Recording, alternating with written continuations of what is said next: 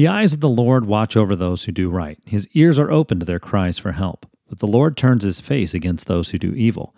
He will erase their memory from the earth. The Lord hears people when they call to him for help.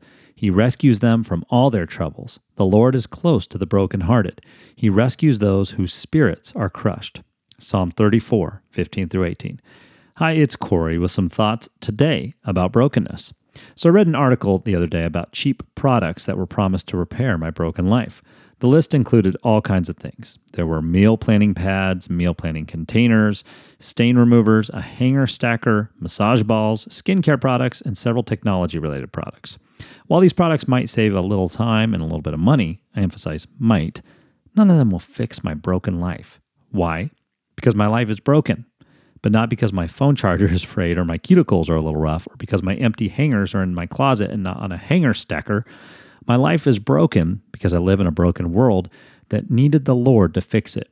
And he did just that. Listen to the words from Psalm 34 one more time.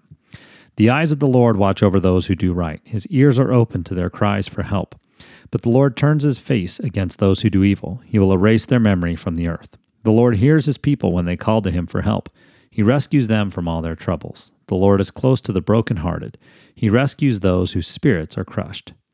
Today, because I'm broken, I'm going to call on the Lord for help, knowing he will rescue me from my troubles, and he'll be close to me in my brokenness, making me whole in his sight. Have a blessed day.